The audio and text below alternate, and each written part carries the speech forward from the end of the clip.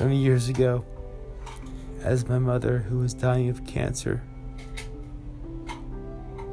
got closer to death. Dad? I spent quite a bit of time with her because I was starting to be into meditation, using psychedelics. I found that I was not particularly anxious about this death, even though my love was very strong. As I would sit in the hospital, often high on one chemical or another, I would watch the parade of people coming to my mother's room. Mimi's. The doctors, the nurses,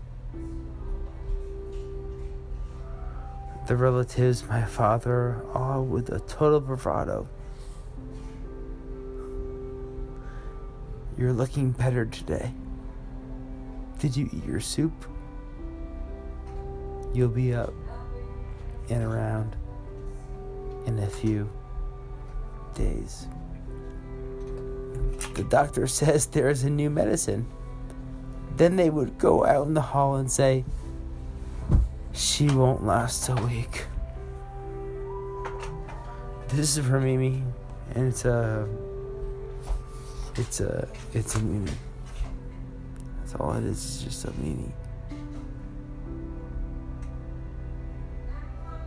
Always with us. Always.